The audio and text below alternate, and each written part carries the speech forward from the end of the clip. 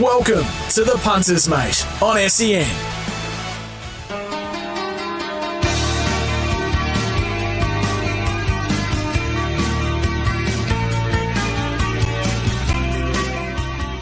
Good afternoon. It's Friday, the 24th of February, 2023, and that means it's Punters, mate time, and it's great to be back in the chair after a one-week freshen up, and of course, Sammy Hyland did such a good job with a special guest last week. Sammy, good afternoon to you. Chris, great to be with you on this Friday afternoon and looking forward to a big weekend of racing right around Australia, isn't it? 5 Group 1s.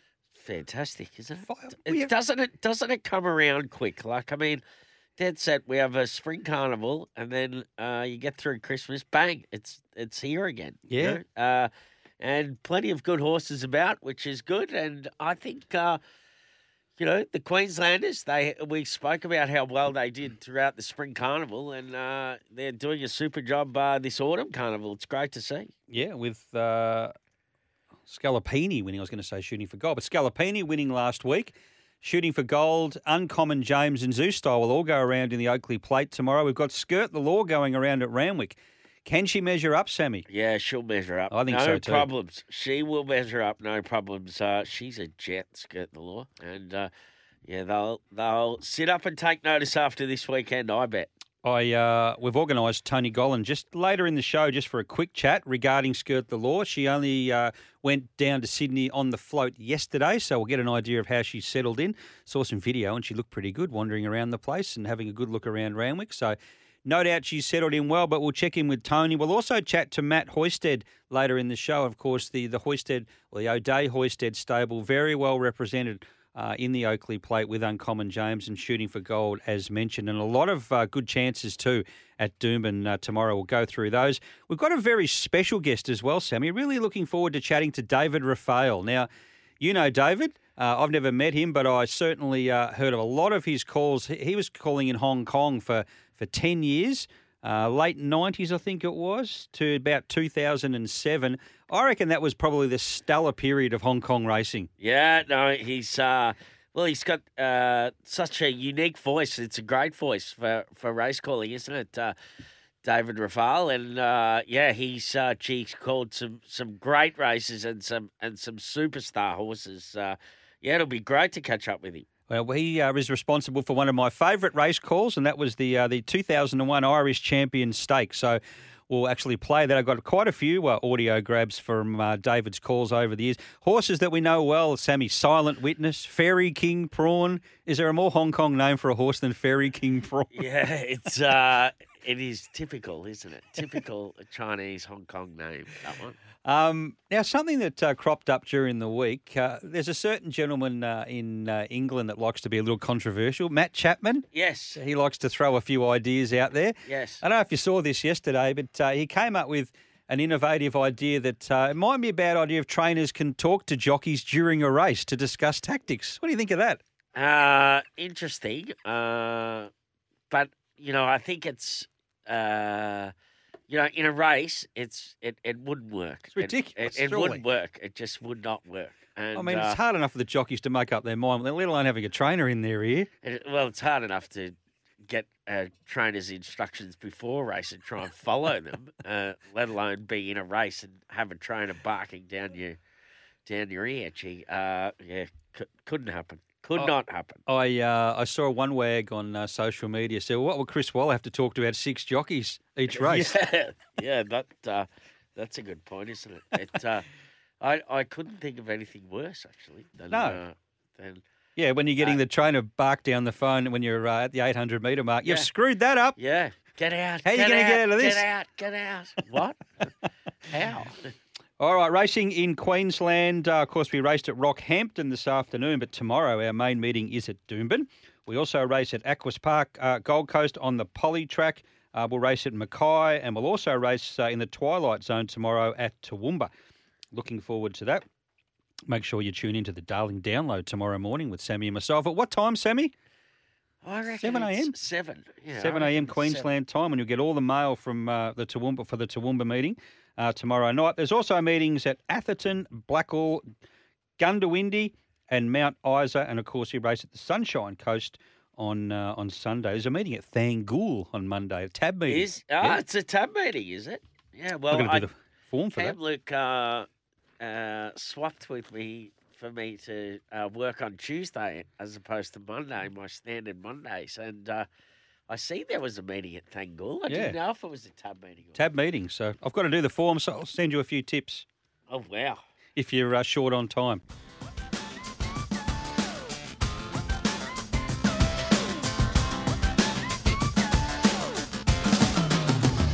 I'm rocking the suburbs. It's just like Michael Jackson did. I'm rocking the suburbs. Except that he was talented. I'm rocking the suburbs.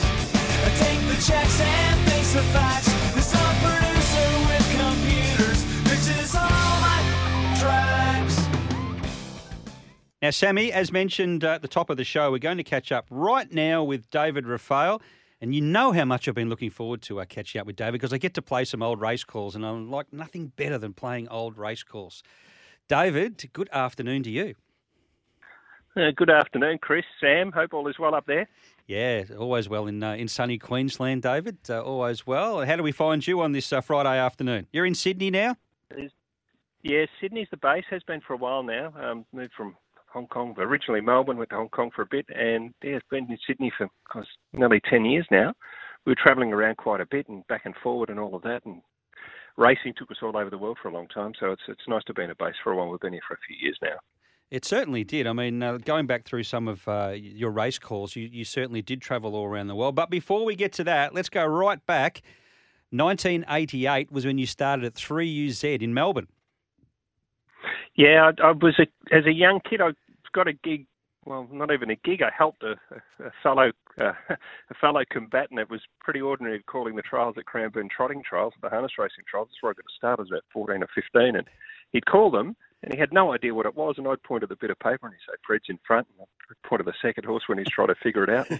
Harry's second, and George's third. Finally, he said, "You better have a go." So that's how it all started. I don't know how I picked up the bug, but I just wanted to be a race caller from that moment onwards, and worked with horses on weekends, and that's where it really all began from. So prior to that, you didn't have any dreams of being a race caller? No, I mean, that was about 14 or 15. That's, the bug hit me pretty quick, and luckily through contacts, just got a gig at 3UZ because I went from calling barrier trials to got a few picnic meetings and restricted meetings and mainly harness racing. Well, actually, just harness racing at the start as a 15, 16-year-old. I think I called my first actual meeting when I was about 16. And the squeaky voice somehow survived and got a gig carrying the bags for Brian Martin and doing everything at 3UZ as it was then. And that was back in about 86. I was just turned 18.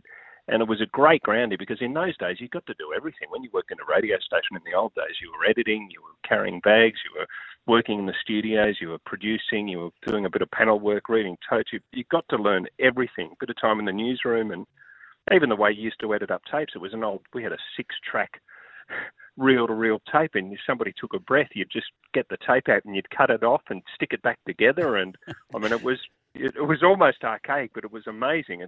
Now you look at computer screens and push a button and audio plays, whereas in the old days we had to put a cassette in and push play, and if it spooled, we'd give it a bang on the top, and you'd hope that it'd play the commercial that somebody had paid a fortune for. It was great grounding, and it really taught you how to do everything live.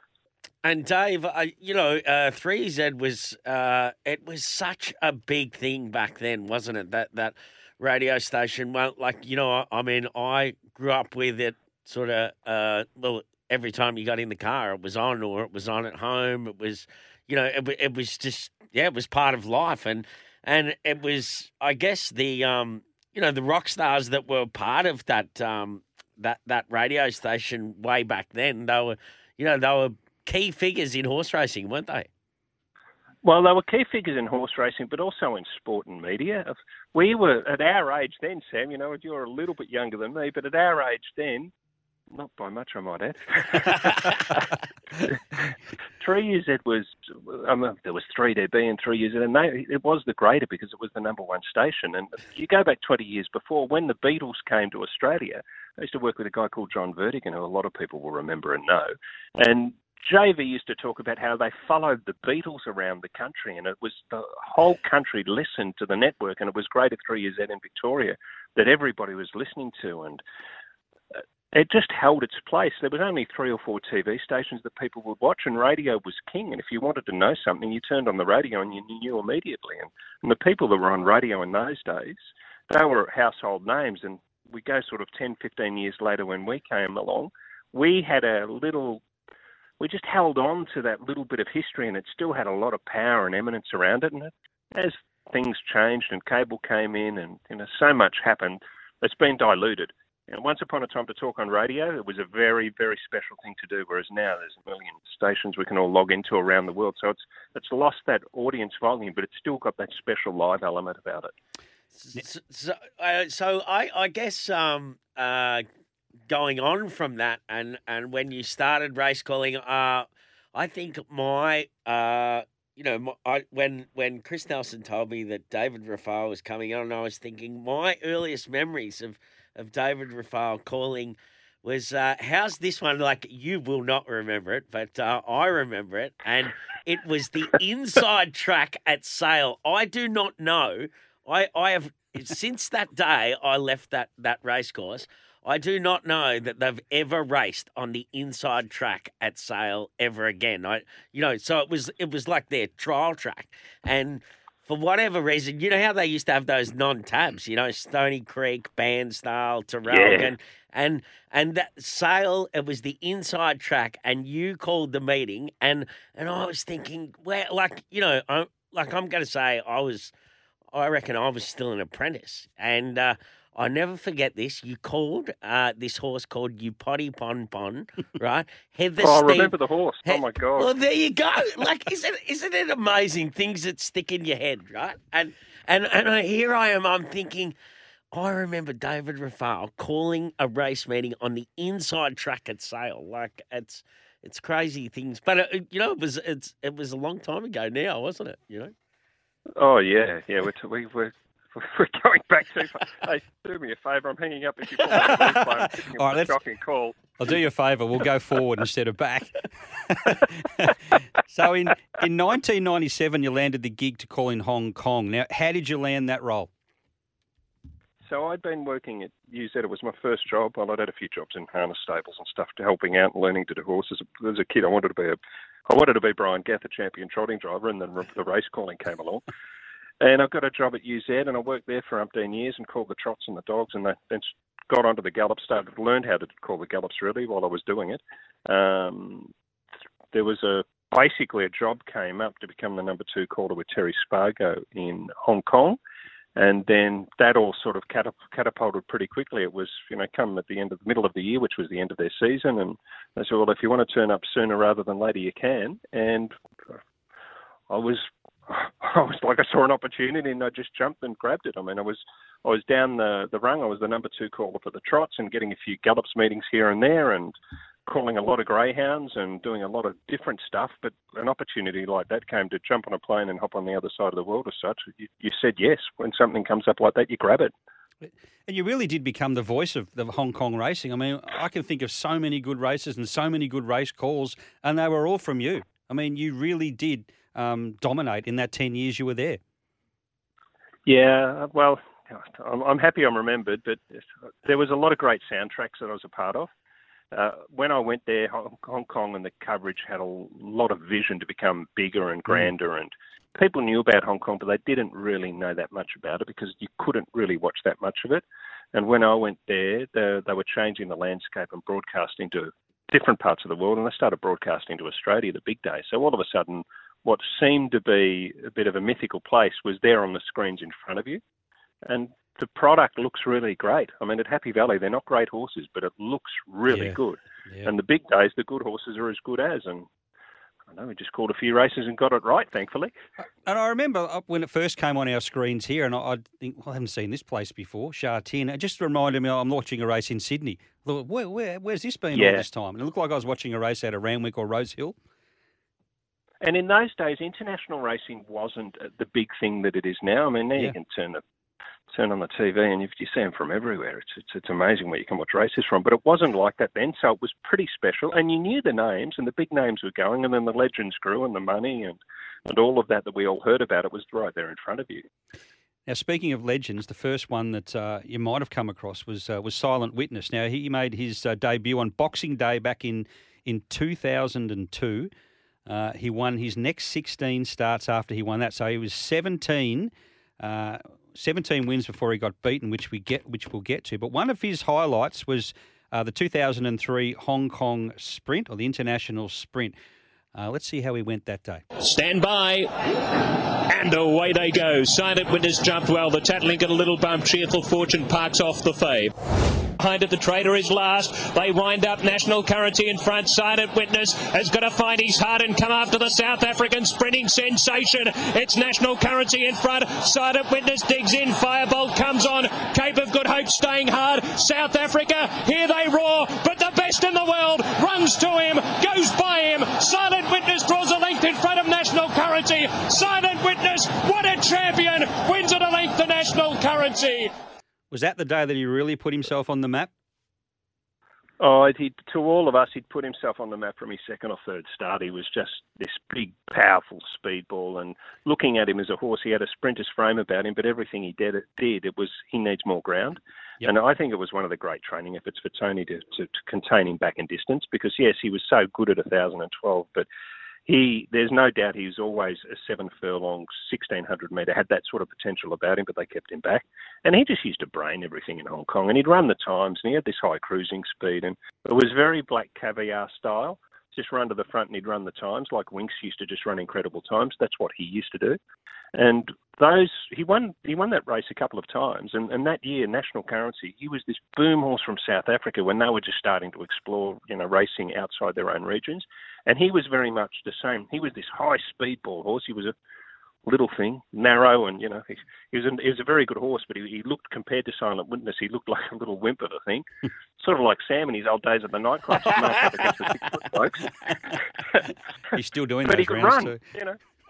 Yeah, we're all good at that. Now he could also run, and going to say he also won in 2004, backed it up. Yeah, he won back to back. And you think about the horses he beat, like the Tattling was a good sprinter in England. Cape of Good Hope, you'd remember he came to Australia and he won at the William Reid, and they actually forced the owners to run that horse in Australia and bring him back to Hong Kong and run him a week later in a big race in Hong Kong, and he still ran third or fourth. I mean, the horses that raced internationally then, there was 5 or 6 melting pots each year that were like a grand final, and horses came from all over the world to run in those races. Whereas now they just select a target here and there, but once upon a time, and it's not that long ago, they were grand finals 3 or 4 times a year of the best clashing against each other on the biggest days, and that's what that race was. Well, in 2005, he was going for 18 straight wins, and he tackled the Champions Mile. Bowman's crossing, British Luck going for inside runs, Dalzeo behind him. Silent Witness cuddled at the 400, leads from the Duke who's dour. Cosmo Bulk off the bridle, Tiber switches out, Attraction needs room, can't kick. Next British Luck coming to the inside, Silent Witness, he's cuddling at it. British Luck coming through, will sneak late. Ain't Here coming on from the Duke, right there also trying to battle it out, Super Kid. He has to ask Silent Witness, he lifts. Here comes British Luck, comes to run him down. The crowd roar, the roof of the grandstand rattles. British Luck draws up, beats the champion. British Luck beats Silent Witness. Ain't Here third. What was the feeling like after he got beaten that day? I think the wind was taken out of everybody, but to all of us on the sort of involved inside, Bullish Luck, I think he went around $18 or $19 that day. It really should have been 5-4 one, 5-2 the other, because Bullish Luck was always a big chance to beat him.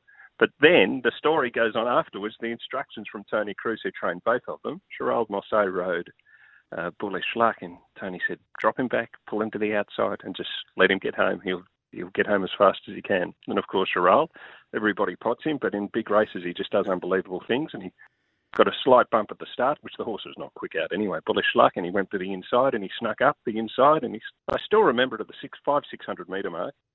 Super Kids behind the leader, following the best horse in the world. Bullish Luck's 3 back the fence, and the rider, I think it was Glenn Schofield, Glenn came one off the fence, I'm sure it was Super Kid, came off the fence, bullish luck slid up behind him, and then he was always going to get the run. So for 200 metres, it was just a matter of whether he could run the time. And every stride he took, he was getting closer and closer and closer. It was only the last bit he got him, but he was going to be there at the 200-metre mark. And when you watch just him, it all makes sense. And everyone was in shock, but all of us, all the trainers and jockeys and, all the people that worked, that we weren't surprised. But the punters, well, he was unbeatable, Silent Winters. How could anybody beat him? What was going on? So they were in shock for weeks.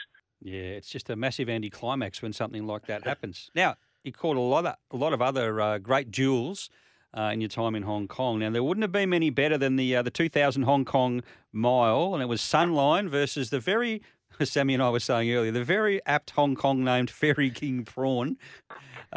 This was a real clash. You want to set this one up before we go to the audio? Oh, Fairy King Prawn, he was like the silent witness of Hong Kong. He started out in unbelievable style. Ricky Yu trained him, and Ivan Allen ended up getting him. And whether he poached him or not, I suppose you could say he did, because he was the best horse in Hong Kong. And he was the first world-class horse in Hong Kong. He's probably one of the most important horses in Hong Kong's racing besides Silent Witness, because he was the first to travel overseas and win a big mile race in Japan. And he turned up that year into the mile with performances that were like out the back, and stormed home and getting home in incredible times. And he had to put up with Sunline, who we knew was going to be a mile in front of him at the top of the straight, and it was really his measuring stick. And the whole weeks leading into it, all of the big horses that were running, the whole world was just talking about him, Fairy King Prawn, and her, Sunline, and the clash that was going to be. And it made world headlines in racing. The media came from everywhere, and it was like Muhammad Ali sort of feeling about the whole race. Well, it didn't let us down. 2 lengths in front. Adam New Trump sticks on. Here comes Fairy King Prawn. It's Sunlight in front. Fairy King Prawn, the horse of Hong Kong, coming after the mare of the world. 150 to go. Sunline's a length in front. Fairy King Prawn's trying to get him. Sunline, the Kiwi pulling out, stops. Fairy King Prawn lifts. They come to the line. Fairy King Prawn dives, but he missed. Sunline, the mare of the world, wins it from Fairy King Prawn. She just held on and they gapped the rest. Yeah, it's the best losing performance I've ever seen, and she was just unbelievable. She got a breather in front. Adam just let her be alone for about 150, 200 metres, and she ran a 25 split, which just doesn't happen at that level. You don't get away with things like that. And she was able to, she wasn't able to hold on. She ran a time, she ran a great race, but a true champion almost beat another true champion. It was just one of those amazing clashes. Now, even though you were calling in Hong Kong between 97 and 2007, you also did some work for Emirates World Racing Championships, 98 to 2002, and that enabled you to call some terrific races around the world. Now, when I asked you one of your favourites, you mentioned it was the 2000 Japan Cup. Outfighter Agnes Flight comes on. It's anybody's race. 400 metres to go. Stay Gold in front. He's had a dream run and he was able to get a length. John's call second. Machikani Kinohachi sticking on in third. Misha Dodo continues to stay on. TM Uprolls asked the effort, but he's got 2 lengths to make up. And here comes Fantastic Light. This is for the Emirates table. Misha Dodo hit the front. TM Uprolls, the Japanese legend, runs to them. Fantastic Light trying to get him. TM Uprolls, the crowd roars. Their champion wins it by a head in a thrilling finish. Fantastic Light may be second from Micho Dodo. Either way, Ella Athena ran a game race in for... TM Opera O. Oh, it was an amazing horse. People don't understand the clash that those two had.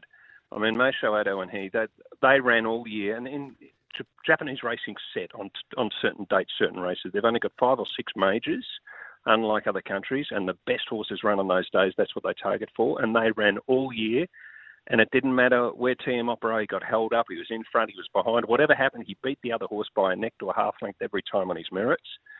And the word was that he wasn't at his best, and when he walked out that day, he looked rough in the coat, he looked plain, he looked average. He really looked average, and he was the $1.50 favourite or something like that. And when you've got a pool of $30 million US, that's a lot of money wagered on him. And they lined up again, and he probably shouldn't have won that race, but he did. And that day, he became the highest prize money winning thoroughbred in the world. It was one of those iconic moments in sport, and it was because I was so engrossed in the international racing at that point, travelling all over. He was just that very special horse, but the rest of the world didn't really understand how important those two horses clashing were. And it was just a memorable race. And I see Japanese friends again, and they keep talking about that horse in that race. That was an amazing day.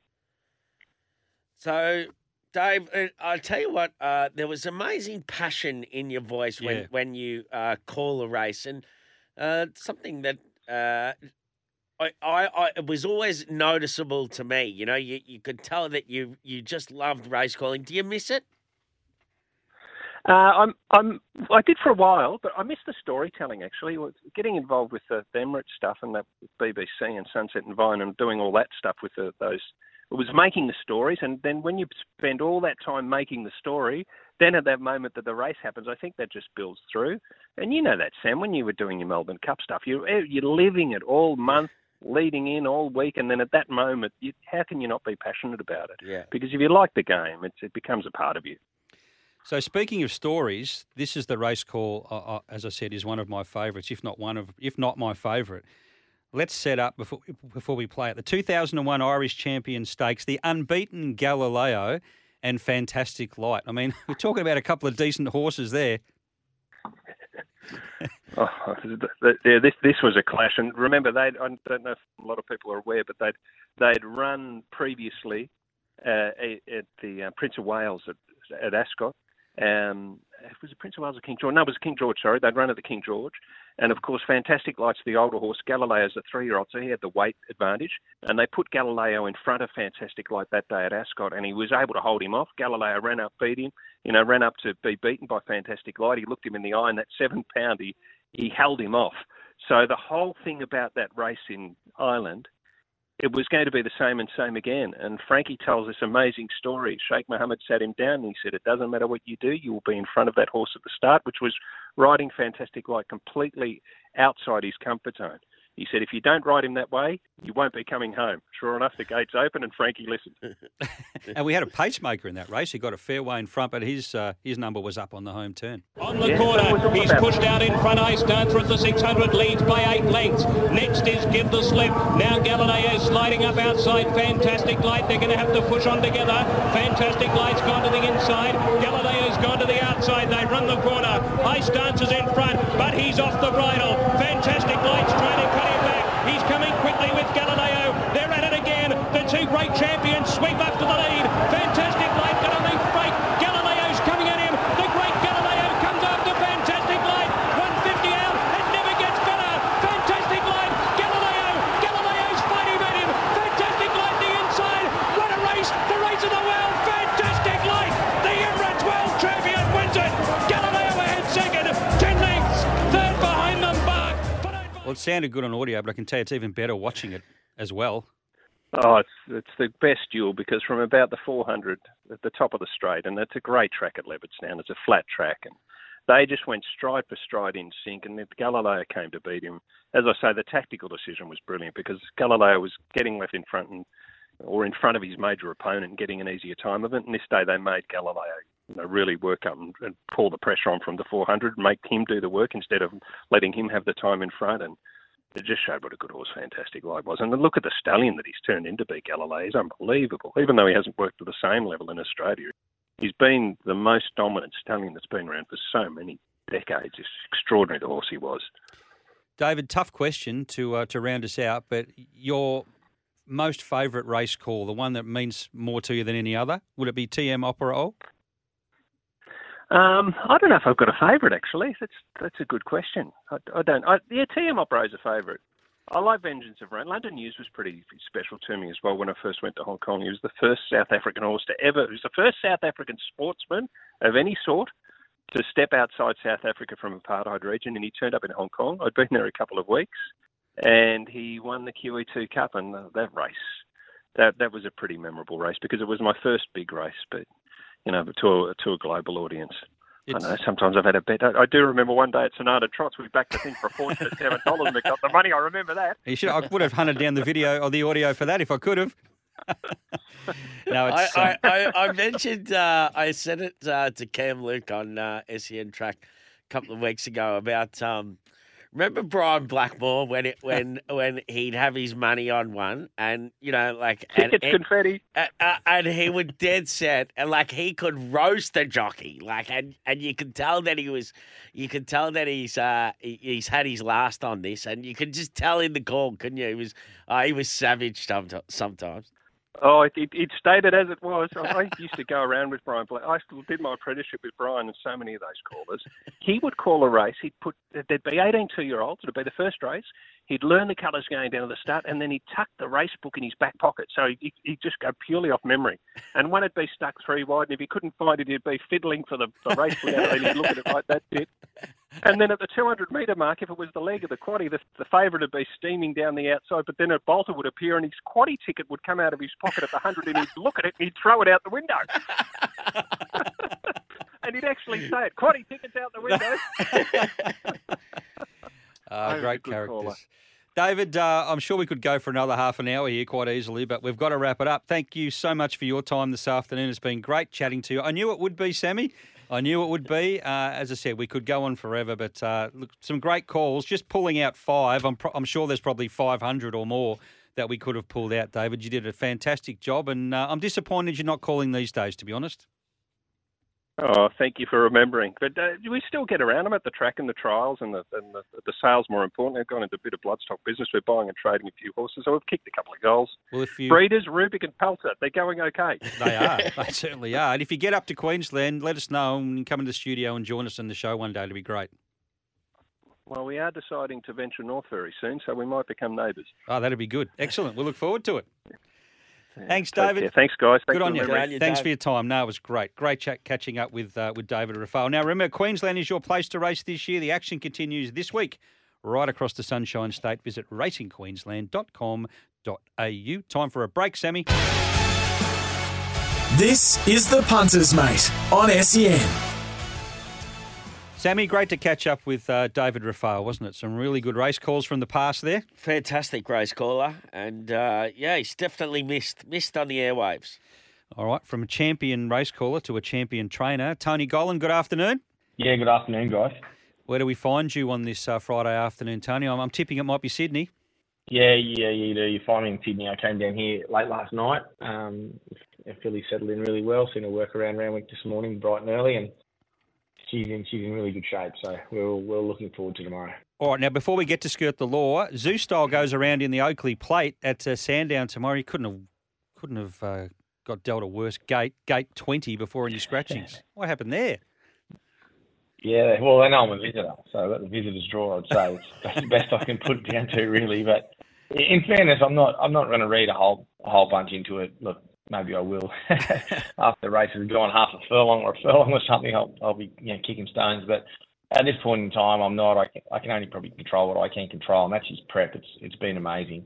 He got a real resilience about him last. Oh, I think we lost Tony there. We have. We'll try and get Tony back in a moment. Now, he's also got Skirt the Law, as you mentioned, Sam, in the Sweet Embrace, race number 6 at Randwick tomorrow, which is a lead-up, of course, to the Golden Slipper. And Tony has said that if she doesn't measure up, she might be coming home.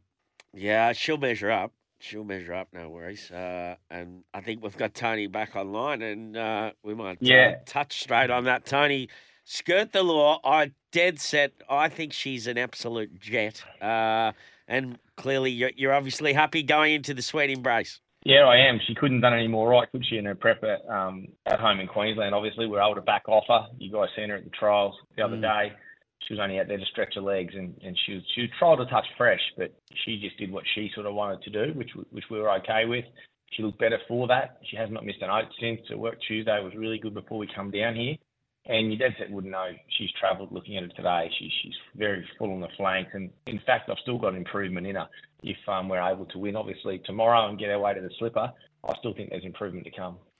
And that trial, I mean, the time she ran there was right up with the open class horses, and she did it so easily. As I've said to you before, she just seems to almost skate along the ground. Yeah, she's always had that beautiful action. I think if you go back, to her first ever start where she was about $6 or $7, I think, because there was the odds on pop at Rob Heathcote's in it bounding. Her action was beautiful that day. It's only improved. She's one of those 2-year-olds who just kept on improving. I'm adamant that she's a better filly now than what we saw Magic Millions Day. And I do feel for tomorrow's run that she'll be better again. So I don't think we're near the ceiling of it yet. Most 2-year-olds are like that too, to be fair. You don't know where the ceiling is at, but I definitely don't know where hers is yet. I remember Sammy asking Tony a while back. Must have been last year, saying, "Well, where are all your 2-year-olds? Why haven't you got any 2-year-olds?" And Tony said, "No, we'll just let Les Ross win all these races. Then we'll come to the fore when we need to." And Skirt the Law hadn't even been heard of at that stage, so you were bang on there, and you proved yourself 100% right. Just a couple of runners at Doomben tomorrow I wanted to touch on. Departy Gal first up. She's very good first up, and she's got a wide gate. We know she gets back anyway. She's only had the one trial. She had 2 trials last time. Do you think she's wound up?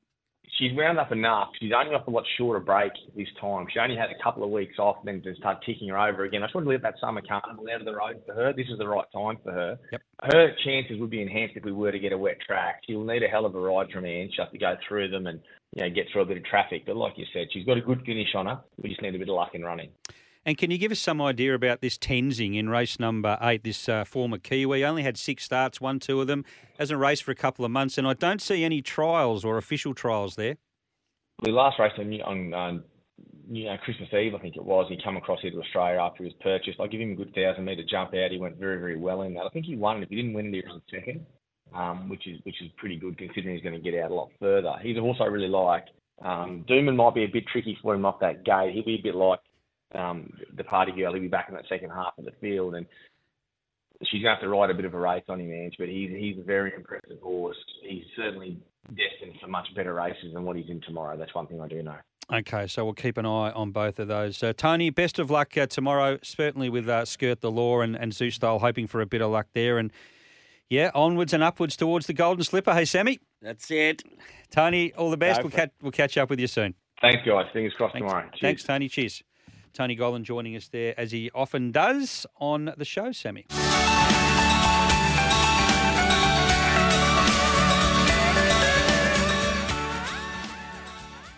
Great to talk to Tony Gollan as always, Sammy. Now it's time to talk to Matty Hoysted, one half of the Steve O'Day Matty Hoysted training establishment. Tell you what, they're going from winner to winner, and they've got some really big hopes tomorrow down south. Uncommon James and Shooting for Gold go around in the Oakley Plate. Matty, good morning, or good afternoon, sorry, to you. Good afternoon, guys. Matty, are you happy with those horses, Uncommon James and Shooting for Gold in the Oakley Plate? Yeah, look, I don't think they could be going much better. Look, Uncommon James was pretty big, pulled up quite big on the back of that run, and even just this week, he's just improved out of sight. Physically, just his coat, he's got dapples popping right out of him. He's tightened up a hell of a lot from that first up run. So, look, couldn't be any happy with the way that he's going to present.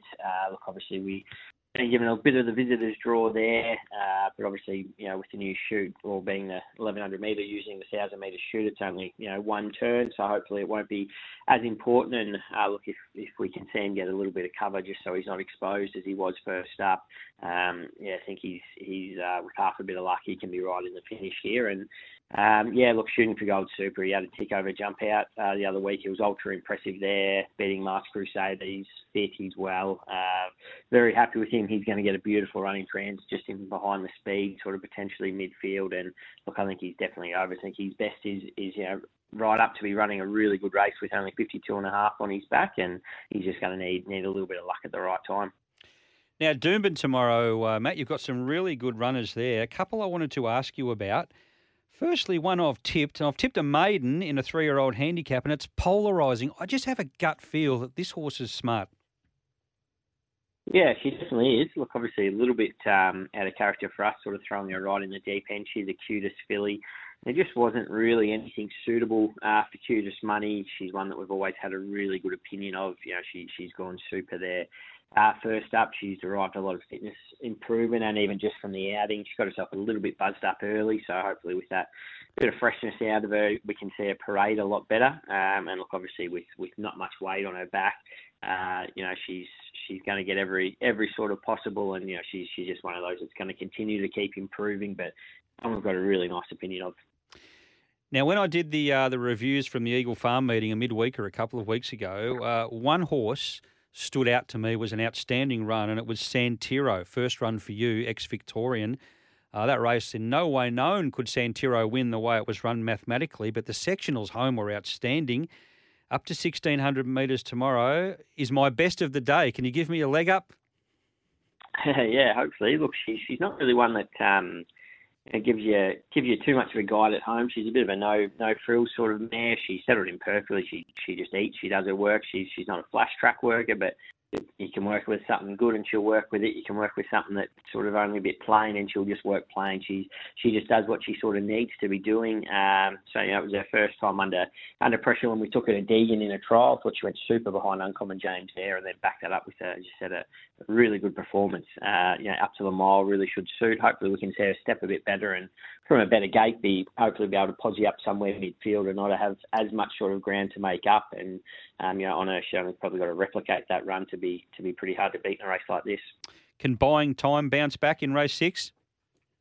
Yeah, I hope so. I think just a key, obviously not much really went right there. Don't think he's a really Eagle Farm horse. If you sort of watch him, even watch his action, he really doesn't change leads until sort of late. And when he does, he looks quite awkward in his action. I think he just didn't really appreciate the firmness of that track. So he's had a little week freshen on the back of that and come back 3 weeks between runs works from a good alley, no weight on his back. He'll be up a lot closer than he was last start and hopefully back to doom and we can see him sort of back to his dynamic best. Last question. You've got 2 really nice types going around in the Class 6 plate. Fetch resumes and Stellar Magic is second up. I thought Stellar Magic was really good first up, but always tough coming from the back. Your take on those 2? Yeah, I've got 3 actually. Have Hold On. You got Hold On Honey as well. Yeah, exactly. Yeah. It's really hard to split them. Hold On Honey's done nothing wrong since coming up here. He's been really ultra impressive. He's got really good gate speed, so hopefully he can take care of that little bit of a sticky gate early. But he's going really well off a little bit of a freshen. As you said, Stellar Magic was fantastic. She's just from a tricky gate going to have to go back and Fetch hopefully can get the run of the race just in behind the speed. They're sort of hard to split. Fetch obviously, just has that tendency to probably want to do a fair bit wrong, whereas Hold On Honey, if he bounces, can put himself there with sort of doing no work. I think he'll give a pretty good kick. It'll be hard for those girls to be chasing him down. But if the tempo's on and they overdo it in front, I think they can be charging late. They're sort of hard to split the 3. All 3 have really nice chances. I have got one more question for you. Gap Year goes around on Sunday. Now, didn't do a lot for my reputation last start Gap Year, but I think there was excuses there, probably up on the speed outside the lead. Exposed didn't help. And that was a very, very oppressively humid night at the Sunshine Coast. So can we forgive that run? Yeah, hope so. Obviously was quite disappointing. Definitely never envisioned her being up outside lead. They were sort of carving out pretty decent sectionals the whole way up the back straight. And as you said, that's just not her go. So look, she'll definitely be getting ridden a bit more conservatively on Sunday. And it's probably we get a bit of a guide. Is she better tempo on at 1,400 or, as her breeding suggests, her getting out over a trip, is that going to be her go? So we find out trying her over 1,800 and hopefully if she can run that out strong. Look, at her best, she should be hard to beat in a race like that as long as she can sort of switch off and finish off. All righty. Thanks, Matty. Really appreciate your time this afternoon. Best of luck at Sandown tomorrow and at Doomben, and I'm sure we'll talk to you very shortly. Yes, thank you. Thanks, Matt. Matty Hoisted joining us there as he often does, Sam. On the Gold Coast, in the sunshine, a holiday paradise. Now, Sammy, because we've waffled on too long on today's show, the chat with David Rafale probably went over, but I make no apologies for that. We've had to get Gibbo to message in his tips because we haven't got time to put them all to air, but I can tell you what they are. Gold Coast Race 3, number 5, Wow, It's Willy Wonka. Is his best, one of his best, and also race 6, number 12, Serigala. So Gold Coast 3, 5 and 6, 12. And Brisbane, he likes race 3, number 11, IPO, and race 5, number 9, Santiro, which I'm very glad to hear. I was going to say something there, but I won't. So Santiro, his best also, or one of his best, which is good. Now, what's your best bet for tomorrow? Doomben, race 1, number 2, Felix the Scat. Well, this trialled really well. And I think 1350 first up, this will be its go. Well, I can't see how race 1, number 1, Adelaide can get beaten. Oh, I reckon wow. the rest of them are just, Felix should be Felix the Cat, and they're all cats because I reckon Adelaide will be way too good. Was strong at Ipswich late at the end of 1200. By Adelaide, bred to get further, as we know. So 1350 is ideal. So I like race 1, number 1. As I mentioned, though, I do like race 5. Number 9, Santiro for O'Day Hoisted. And Jimmy Orman, who doesn't ride a lot for that stable. So that's a good positive pointer there, Sam. Okay. Jimmy Orman riding Santiro, race 5. Number 9, and a bit of each way. Race 9, number 2, Cepheus. Rightio. Who was good first up 2 weeks ago, running on from the back of the field. You got anything else? You fancy anything in Sandown? I like Barber. I like you? Barber. Yeah, I think watched its gallop at Sandown during the week, and gee, it looks sharp. Jamie Carr. Yeah, I'm going to go with Barber. Well, I'll take you on there also. I'll go with Little Brose, Okay. who ran second to Barber at Sandown in the trial or the prelude a couple of weeks ago. So Little Brose for me. Your favourite horses, Animo and Alligator Blood, can they win? Animo, yeah, he can win. Not Alligator Blood, No. maybe. Sammy, thank you for this afternoon. Appreciate your time as always. Thank you to our guests, to all the punters out there. Hope you have a winning weekend, and we'll catch you same time, same place, next Friday afternoon on the Punters, mate, on SEN Track. Come on. It's on, pop that top. I like it ice cold. I drop it if it's hot. New York City down a Little Rock. I said everybody grab a beer. Let's dance, I'm ready to play. 'Cause nothing feels better